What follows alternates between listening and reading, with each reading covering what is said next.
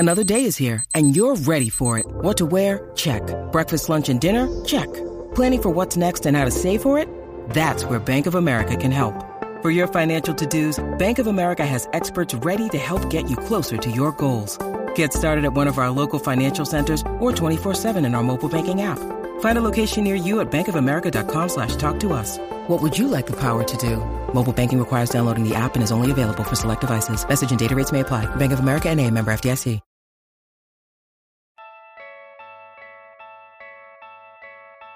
Did we just witness the greatest series-ending shot of all time?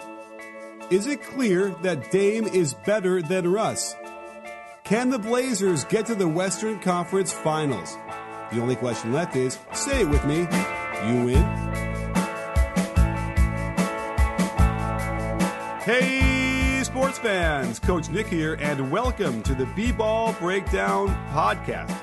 We are doing a late night show. As always, I'm joined by Jared Weiss of The Athletic, and we just felt compelled to sit down and talk a little bit about what we just witnessed. Jared, have you ever seen anything like the end of the Thunder Trailblazers Game 5? We were talking about it before we went on the air. I don't think there's ever been a shot like that I can think of where, I mean, there's been deep shots because of the necessity, but he deliberately took a step back from, we're going to say 40 feet. It was 37. Let's just call it a 40-footer. So, or 35-footer, whatever you want to do. I'm going to call it a 40-footer, so I'm rounding down on this one. But it was just so ridiculous. The audacity of it was just so ridiculous. And, you know, I feel like Dame is the only other guy, or I'm sorry, Steph is the only other guy that would have that audacity. But hey, frankly, Dame has been in a pretty comparable league to Steph for a little while now. I don't think there's obviously anyone quite in that league, but if there's ever been anyone as, I guess, the 1B to Steph's 1A, it's got to be Dame Lillard, and he showed why. Well, there's a lot of subtext, what you're saying there, we can unpack in a minute. But let's just talk about the situation in case people were sleeping or whatever, just are under a rock. Tie game after being down by 15 midway through the fourth, and it looked. I had texted another buddy of mine saying, it's over. We have to go back to Game 6, and I almost felt like the refereeing was strange to me. It felt like, were they trying to get it to a Game 6 because, seriously, there was weird because they were home, so you'd expect them to get the benefit of the doubt on some of the calls, and they were just head scratching weird stuff that they weren't calling, and they were. I'm sure the Thunder have a couple of their own versions of calls they didn't like either, but it was weird. But, okay, they come all the way back. It's tied. I think 115 all, if I'm not mistaken. Yeah, and what we haven't really seen is a 9-10 dribble isolation for 10 seconds in place and then just step back Harden style for the three. Michael Jordan did it with a crossover step back from 20 down by 1, and that was to win the finals. So that probably keeps it above this shot maybe. Now, Kyrie does it in Game 7 of the finals, but there was 50 seconds left in the game. So I think that wouldn't you say that knocks it down a peg a little bit? Yeah. I mean, I totally see what you're saying, but just like the degree of difficulty, the depth, it was just so insane. I mean, those shots were amazing shots, and the timeliness was so vital, but those shots were not at the degree of difficulty that this is. This was at what I would guess would be the highest possible degree of difficulty, except for one of those insane, like, quick catch, can't even set up shots. But this was a step back, tightly contested by one of the best defenders in the NBA from as far out as we've ever seen a guy really shoot the ball. Yeah, and to his right, which is what Kyrie did as well. But again, to the right is harder for a righty. So, yeah, for an intentional shot where they had the time and they decided to do that, it's got to be the greatest way, and also to end a series like that. Now, we've seen Damian Lillard do this before. He did a catch and shoot against Houston a few years ago. That was equally shocking because you couldn't believe it was over like that. But this one had just more drama. It was, mano a mano. We had the Russell Westbrook thing, which is sort of, we can start to talk about as far as when you're talking about 1A, 1B with Steph and Dame. I think it's clear that Damian Lillard put his stamp on the NBA once and for all, that he is definitely above Russ at the very least. And I don't think you're going to argue with me on that one, are you? That Dame is above Russ? Yeah. No. And I guess I would fall in the Russ hater camp. But that's a really hard one for me to say because Russ's totality is so insane. But I feel like this series kind of epitomized everything that I've ever really said about Russ, is that he is remarkable in his capability and destructive in his totality, I guess. And Dame can't do a lot of the things that Russ can't do, but that's why you have a team. Right. You have a team to take care of that other stuff. But, and Dame is the best at what he does. But Dame, if we're going to talk about pound for pound athletic ability, he really is an athlete. He really can get off the ground. He can hang in there. He can do a lot of those things too. He might be an inch or so shorter than Russ. But I was actually surprised because someone called me out. We were talking, Russ missed 3 or 4 layups tonight and out of control. And then he had another one that was a charge in the fourth quarter that was crucial, just flying in there. And there's another one he should have gotten the charge. They didn't give it to him, but I think he missed it. So, Dame, to me, feels like under control, finishes better. But it turns out until tonight at least, Russell Westbrook was shooting, I think, 53% at the rim, whereas Dame was at like 48%. And that was shocking to me just by my mind's eye thinking about the series, because I've seen Russ miss his fair share at the rim. And, Dame has been so on fire in so many of these games. It was weird to do that. But I must acknowledge that Russ did shoot better, at least through 4 games at the rim. What you're saying about the athleticism thing, like Dame, when he gets that lane, he gets up there and he throws it down. He's not gonna. I mean, he will posterize, I guess, once in a while, but he's not going to necessarily try to explode through contact in the way that Russ can. I think that's where that separator is. Okay. And he had some wild finishes. He had did Paul George block him at that layup attempt late in the game? No, I think it was Jeremy Grant. And okay. That was really when I was like, oh, this is over. He just went to the hole and, got stuck, didn't really have anywhere to throw it, just threw it up. Usually you see him hanging on the way down, make a pass or figure another way out to get it out. But that was, if you were a Portland Trailblazer fan, that would have been the dark days of the game right there, where it just felt like it was over. I'm going to call up the play-by-play in a second. I can tell you exactly when that was. But it was. I think that's also what was most shocking about it, right? Not even the fact that it was a 37-footer to win the game and the series, but it was like they were down 15. Not even 6 minutes before that. That was also stunning. Oh, and they had taken a 12-point lead just before that. That's right. It was. It was mentally exhausting. I don't even know how they finished it. I mean, I've just got a text and people were around the team were just they already sound just like there's no words. It's like speechless. You just don't know what to make of it. I mean, I think Oklahoma's kind of core identity just didn't really hold up the way that it had for so long earlier in the season in this series. But also just tonight, I mean, CJ came through huge when Dame entered the fourth quarter with 42 points, and then CJ really took over from there. There wasn't a moment for them to really catch their breath. Oklahoma did, and they had a couple times where they ran away with it. That was incredible. But then Portland just hit back, and they were running off. They were chasing down loose balls so effectively, and there was a lot of physical and kind of like wild, I wouldn't call it sloppy, but wild play at the end of this one. And some of it was just kind of like the 50-50 ball getting to the lucky team, but of course you create your own luck in the NBA, right? So, I mean, this one I think I thought it was like borderline perfect basketball. It was thrilling. 2 extremely kind of like hyped up, intense athletic teams just going all out. So I don't really have many negatives from this game except for, just Oklahoma. They had a couple plays that are kind of rust plays that they blew it. And they, Portland, the shots that they hit were kind of incredible shots for the most part. Yeah. Well, remember, they had an 8-point lead with under 4 minutes to go.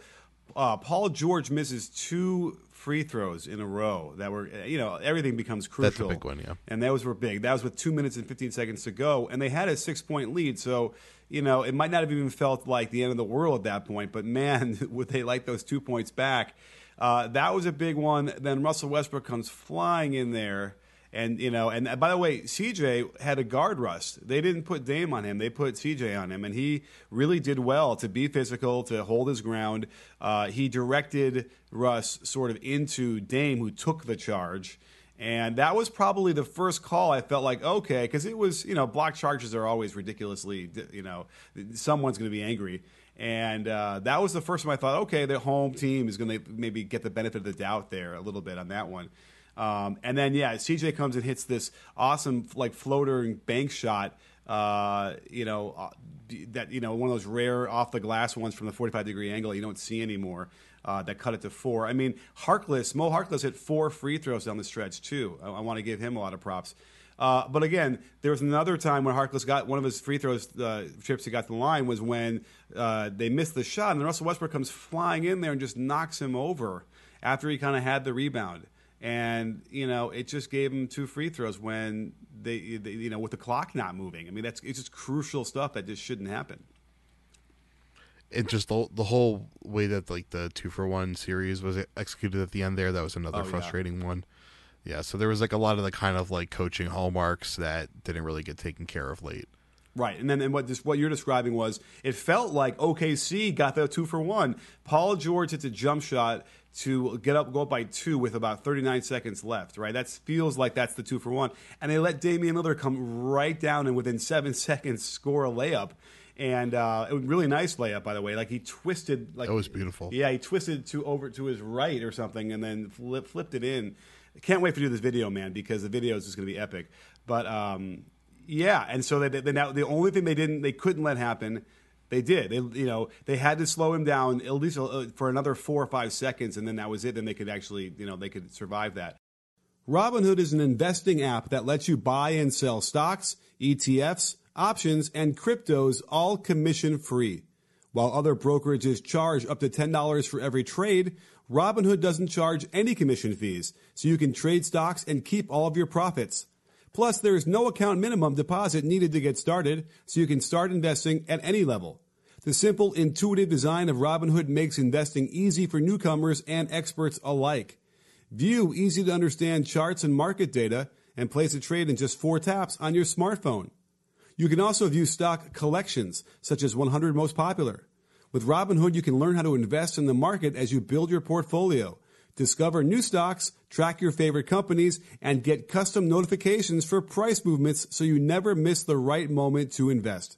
Robinhood is giving listeners of B-Ball Breakdown a free stock like Apple, Ford, or Sprint to help you build your portfolio. Sign up at breakdown.robinhood.com. Speechless. It's an incredible game. Is it karma? Are the basketball gods rewarding them? I mean, you saw what they were doing, like in OKC, and I mentioned it. Now, listen, I love trash talk. I think that's a part of the game, but just something about the way that OKC was doing it with the Rock the Baby stuff. It would anger the basketball gods without question. I think this was for Barry Trammell, obviously. I wonder if Next question. Right. And if you guys don't know that, here's a guy who I guess the whole thing was he wrote an article that was probably critical of Russ, and it was probably how many years ago? Do we know? I'm not even sure because I thought it was connected originally to the Mr. Unreliable headline with Kevin Durant, but I don't think it is. I think even Barry Trammell apparently wasn't really sure what it was related to. Okay, but it's been a couple seasons at least, right? Apparently 2. Right, and then just to finish that, in case you don't know, Barry Trammell is a writer for the local paper in OKC, and Russell Westbrook simply refuses to answer any of his questions. He's a beat writer; it's his job. He needs to cover the team, and Russ just refuses to answer. And it's weird that no one really knows specifically why, but anyhow. So there's a lot of stuff going on there that I feel like, listen, it's really great to point to an example here where, the good guys won or whatever, the guys who are professional. But, you can't help but notice that. There's a lot of calls that were going against them, and they sort of, they might have thrown their hands up a little bit, but they got right back down and they played defense and they did it the right way. And they were rewarded. So this is one of those examples where, that kind of behavior does get rewarded. It doesn't always, but this was it. And man, I think we all got rewarded because, great. The greatest closeout game I think we're ever going to see. Yeah, and also just, there's already been so many Russell Westbrook postmortems even coming into this game. I really don't think that the media should be trashing Russell Westbrook because of the way that he's treating other media members. He should be trashed for the merit of his play. And we all have tremendous respect for Russell Westbrook as a person. Who he is with his friends and family. What he does for the community is amazing.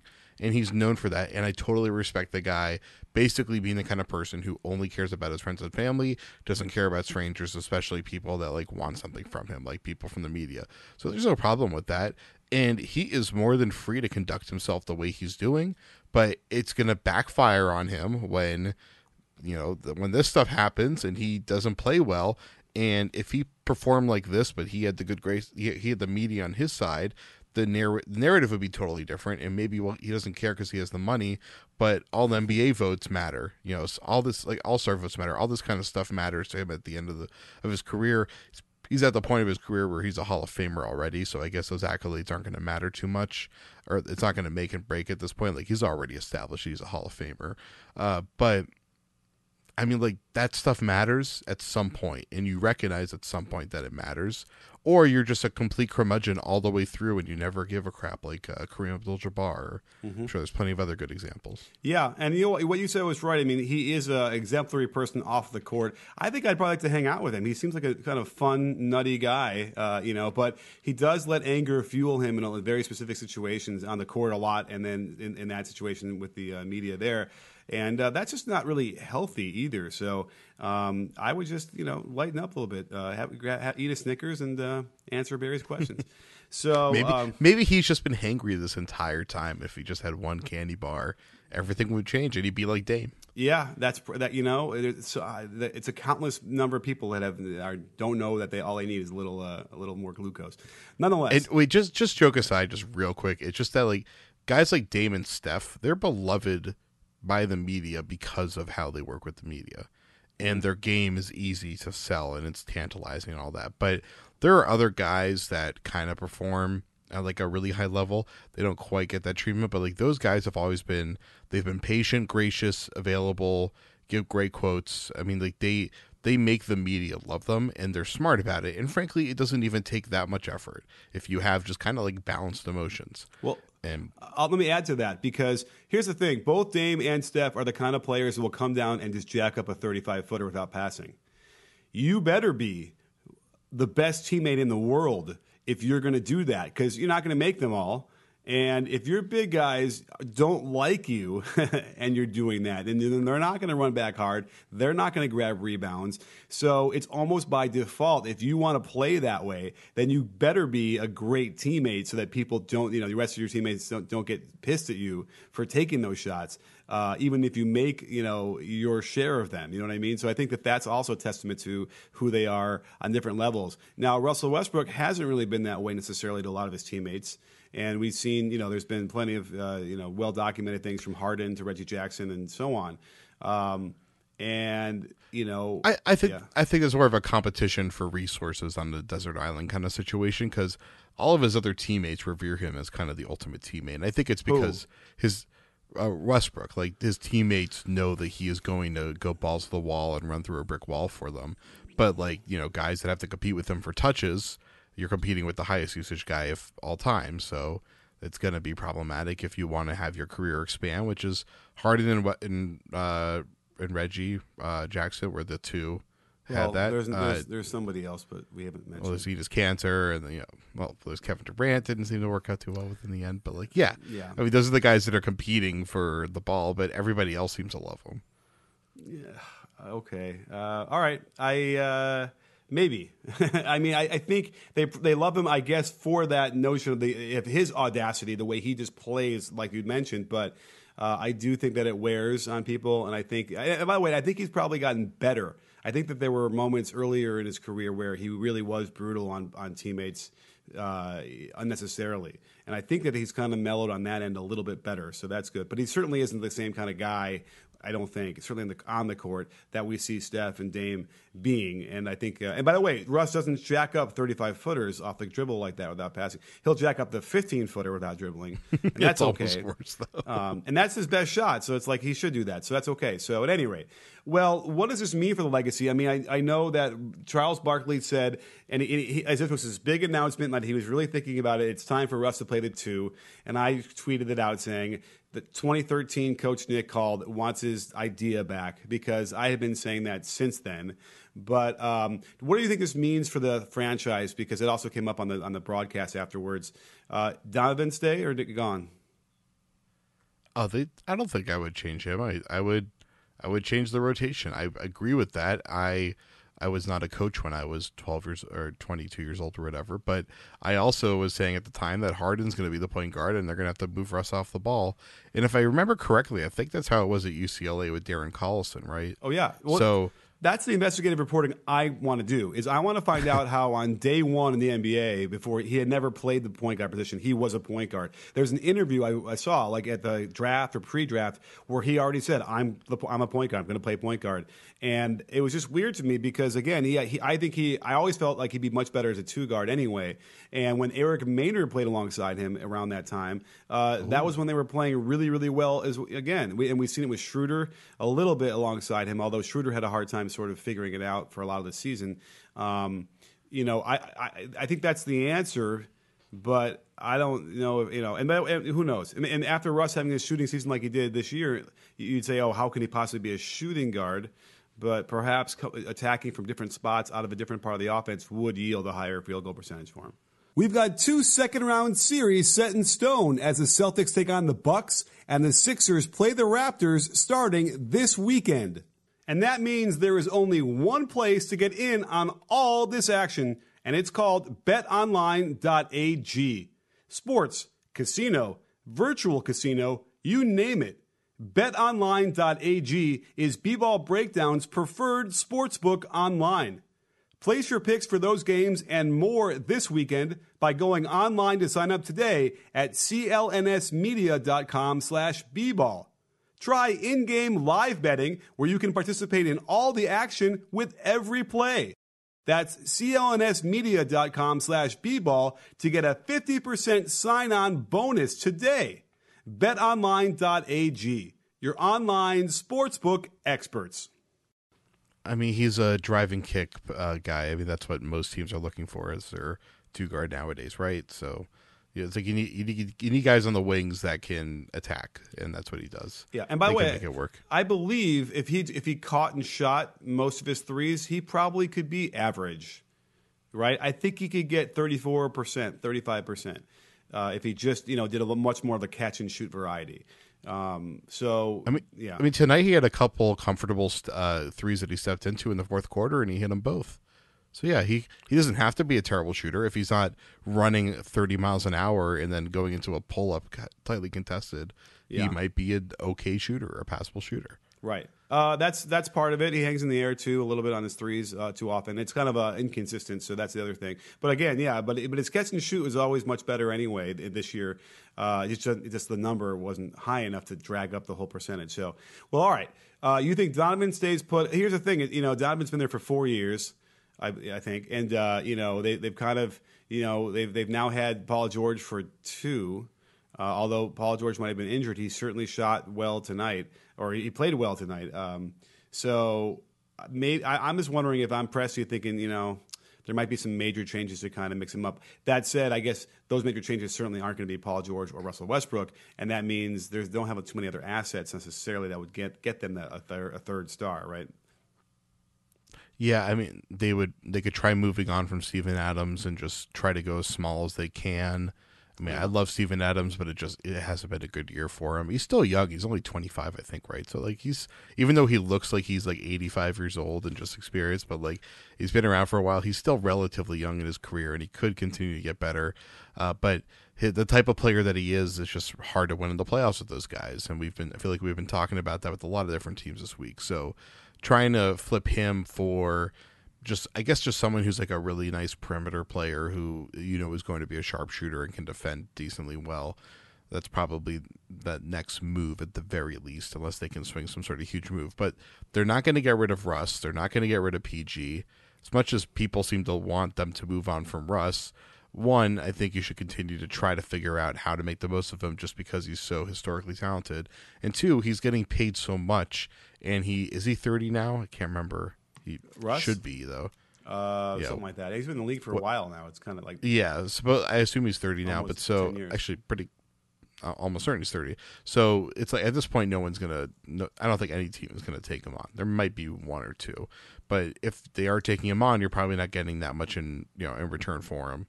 of value, and you still have to take on a ton of salary too. So it's pretty hard to make that work. So I would do at least one more year of trying to make this work. And for OKC, I think they're not trying to necessarily win the title. They just want to have a really competitive team, and I think ownership would be satisfied with that. Sure. Well, Russ is 30, played 11 seasons so far. And yeah, well, we'll have to see. I mean, I think he's on his decline at this point anyway. Not that, I mean, it was a pretty sudden if you think about what happened this year in his shooting, but, and it probably will regress a little bit better to the mean next year. But a guy who's as athletic as him, when it starts to go, it will, his game doesn't translate very well. Well, let's talk a little bit about the Blazers because now they're moving on. And it looks like they're probably going to play Denver. Denver won Game 5 tonight easily. And that usually means they're going to win the series, or the Game 5 winner. So what do you think? I mean, did the Blazers get a chance to get to the Western Conference Finals? For sure. And I'm definitely not going to rule out San Antonio yet, but just for the exercise of assuming it's Denver. I mean, the Cantor defensive issue, I think, is probably not as bad, right? Just because Jokic just moves so slowly. So I feel like you got two guys in cement shoes there, so they can't run away from each other too much. But obviously, Jokic as a pick and pop guy is pretty amazing. So, I don't think the Cantor defensive matchup thing is much as big of an issue. Both of these teams are relying on some really potent but streaky shooters, and then they have a bunch of really good, I feel like they're pretty similar teams. Dame obviously is the best scorer out of all those guys. So if it's kind of like a night like this, it comes down to who's the best scorer on the floor. Your answer there. But I'm really excited for this matchup. Yeah, I mean Jamal Murray. I mean, he hasn't had the experience of going to the second round, and I think he's going to have his hands full. But you're right. CJ and Gary Harris are kind of like very similar in ability. Now the thing was interesting about Cantor. We were looking at it this morning about his pick and roll defense because I was wondering if Donovan was properly attacking that. And they did do their share of bringing him up and getting him involved. And you know what? He made plays. And he wasn't horrible. He wasn't the guy that remember when they caught him on the bench against Houston saying, I can't play him? He wasn't that guy. And here's the only thing that was different was that when Russ is doing that, you can back up. You kind of want him. I mean, if he pulls up from even 15, 16, like you're probably okay with that versus him getting all the way to the rim. And Cantor was certainly giving him plenty of cushion, and it worked. They couldn't hit, they couldn't get in the rhythm. He blocked a shot or two down low. He was grabbing rebounds. So all of a sudden, yeah, Cantor. And plus when he was doing what he did tonight, like he was putting back shots and he was posting up on the mismatch when they would force switches. So all of a sudden he's contributing on the offensive end enough that whatever he does that's poor on the defensive end it's mitigated. And it really it's startling because everyone thought for sure that with Nurkic gone, it would be such a weak spot for them, and it hasn't. What's funny is you mentioned how they were sacking out for Russ. Very late in the game tonight in the fourth quarter, I guess last night for the listeners, it was Russ and PG were running pick and roll with each other, and McCollum kept going under the screen over and over and over again. And they did it until the point that they just kept moving the screen in 2 feet. I was wondering if they were going to just do it all the way until they got to the baseline and then he would just take a layup. But I never really seen that happen before. They just refuse to go over the screen on Russ, and that's just they don't have the luxury of doing that with Jamal Murray out there, right? Or Monty Morris out there, or Will Barton if he's going to run pick and roll. So it's like Denver, they're so much better shooting across the board, and that just presents, I think, so much more. Portland has to be way more physical at the point of attack, while I feel like against Oklahoma they were kind of trying to sit back just to make sure they didn't get blown open down the middle. So it's going to be definitely a little bit more challenging, I think, for them to defend against Denver, just because Denver usually is going to put out a lineup of 5 guys that's going to be able to hurt you offensively, or 4 guys plus Mason Plumlee, who's just kind of jumping over everybody all the time. So it's going to be a lot more of a complex issue to solve. But I mean, I don't know. I just don't know. I don't know if Portland has the defensive discipline to be able to keep track of everything. Especially just when Jokic is really kind of flinging around. It's like, Denver's just so crafty with the way they sneak little cuts in there, and then Jokic just makes that pass. And Portland isn't going to, I guess they're going to have Harkless, so they are going to have like a smart interior rotation guy, but like he obviously isn't nearly as good of a stopper as Nurkic is. So that Kanter's not going to be very helpful in that regard. Right. And Aminu can also make plays. I'm not like ecstatic about him, but he does make plays on the defensive end, and he did tonight. So it's going to be it should be a really good series. It should be a pretty great, like, even matchup. Portland's offense is so clever that what I get frustrated with sometimes is when Dame or CJ just start to do their ISO thing and they'll hit some shots, but man, are those hard. And the deeper you get in the playoffs, the less of those shots you want to take if you can not take them. And that's going to be a challenge for them to see if they can avoid getting lured into that trap, because certainly Denver is a good enough defensive team that they will make those shots as hard as possible. And, how many bullets do you have in your chamber before they run out? And Denver is good at defending at all three phases. They have good rim protection with Millsap. They're a smart defensive team out on the perimeter, and they communicate and help well, so you can't just get wide open mid-range shots. So I don't think, this isn't one of those matchups where Dame, I think, can just, go off. They need to work the system. They need dribble penetration to open up those weak side shooters. They have to put Denver on their heels rather than just relying on Dame and having Denver come to them and Dame working his magic. Right. I agree. Well, it all could be moot when the Spurs actually win the series in 7. So we'll find that out, I guess. Then we'll do our Derek White podcast finally. Yes, exactly. So he didn't look great. I didn't see the last bit because it ended up being a blowout, but he didn't look great. Although Murray looked really good. So we'll see. But nonetheless, Jared, great podcast. Again, just I glad we could do it, because I didn't want to go to sleep without finishing our practice with a little sealing in our practice with a little talk about what happened tonight. It's funny. It's 3 a.m. here in Boston, and I'm completely wide awake. I could probably do another podcast if we had to, but I need to eat dinner. So all right, you go eat dinner. I got to edit this video ASAP so I can get it up and fresh for the morning. But awesome. Well, I'll see you back in a few days, and we'll keep going over more stuff. What do you say? That sounds good. All right. Well, thanks for joining us, everybody, sports fans. And don't forget, at B-Ball Breakdown, we're not a channel. We're a conversation. You in? Are you in, Jared? I'm in Dame time.